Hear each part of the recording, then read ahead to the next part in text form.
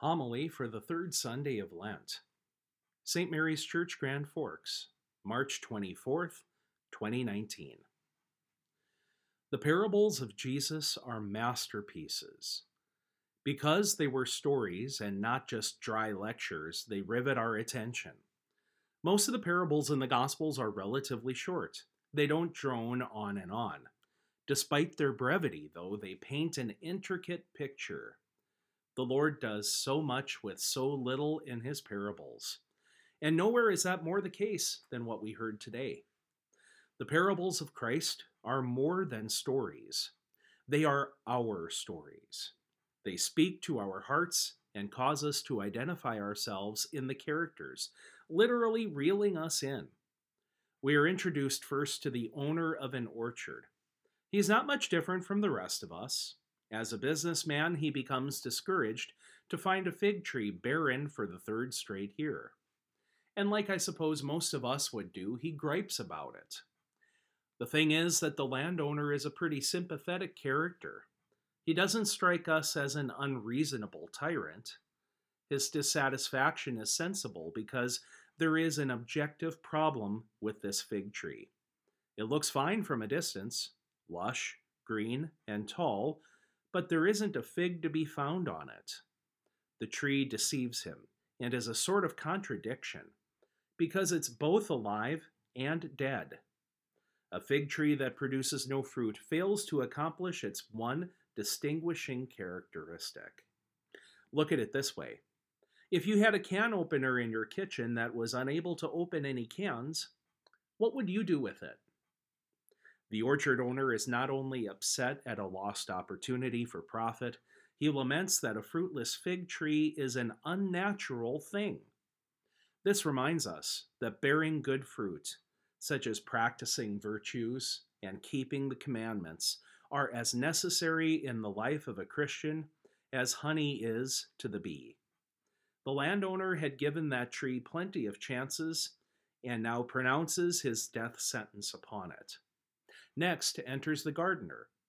Out of respect, he doesn't belittle his boss, but he does have a different idea.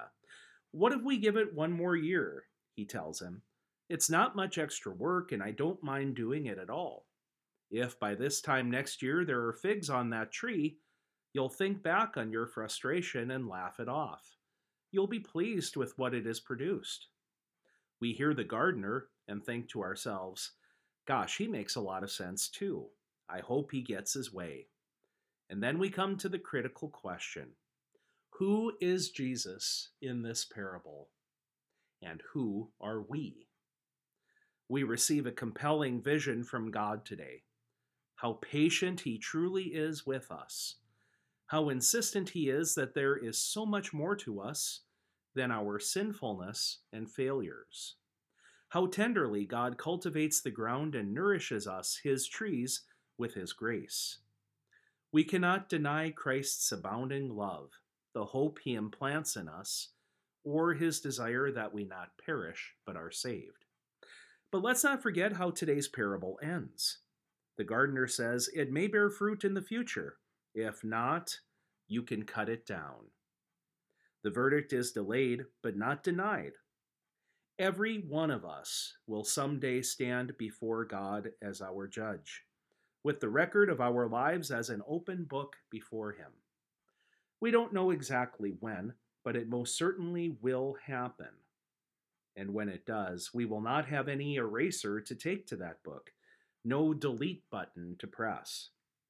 Every day of our lives adds a page to the story. But that's a devastating thought if in our minds God only plays the role of executioner and not defense attorney. Doesn't it make more sense to weave the commandments of God, the mercy of God, into our stories? So how do we strike the right balance? On one hand, not limiting the depth of God's mercy, while on the other hand, not taking his call to conversion for granted. It requires, first of all, overcoming our tendencies to impatience. In a world of high-speed internet connections, microwave ovens, and 75-mile-per-hour interstate highways, we always seem to be moving through life faster and faster. We could become like the bosses at television networks that introduce new programs in the fall with great fanfare and excitement, only to cancel them quickly if they draw poor ratings. We take the axe in hand, ready to swing and level the sickly trees. That being said, we also need to guard against laziness and negligence in ourselves. Those who think of God's mercy and dismiss his justice play a dangerous game. They draw from his generosity but refuse to spread it. What more can we do for God and our neighbor that we have not done, for no other reason than that we chose not to do it? The Holy Spirit is our advocate today, and today is the one thing on which we know we can rely. Consider the example of Moses. Here was a man who had life by the tail, a loving family, honest, stress-free work, a tranquil lifestyle. Moses was set. But on encountering God in today's first reading, he realized that an enormous mission awaited him. God asked Moses to lead a mighty nation, his countrymen, out from under the oppressive rule of Pharaoh and their consignment to slavery. God revealed himself by a new name, translated as I am who am. This name conceals more than it reveals, and for good reason. No one attribute sums up the nature of God. This is one reason why, in referring to the persons of the Trinity, we use the titles Father, Son, and Holy Spirit. Their relationship taps into their essence, more so than one manifestation of power at some stage of history. Understandably, Moses was terrified upon hearing God's voice and seeing an unconsumed bush on fire.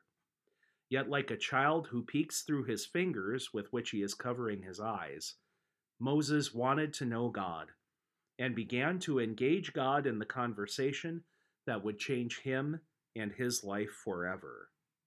Whenever we come to the season of Lent, the Church reminds us that God has given us another chance to hear his voice and respond to his grace, to make the most of this one more year he has given us. Let's not allow another day to pass without bearing good fruit. Amen.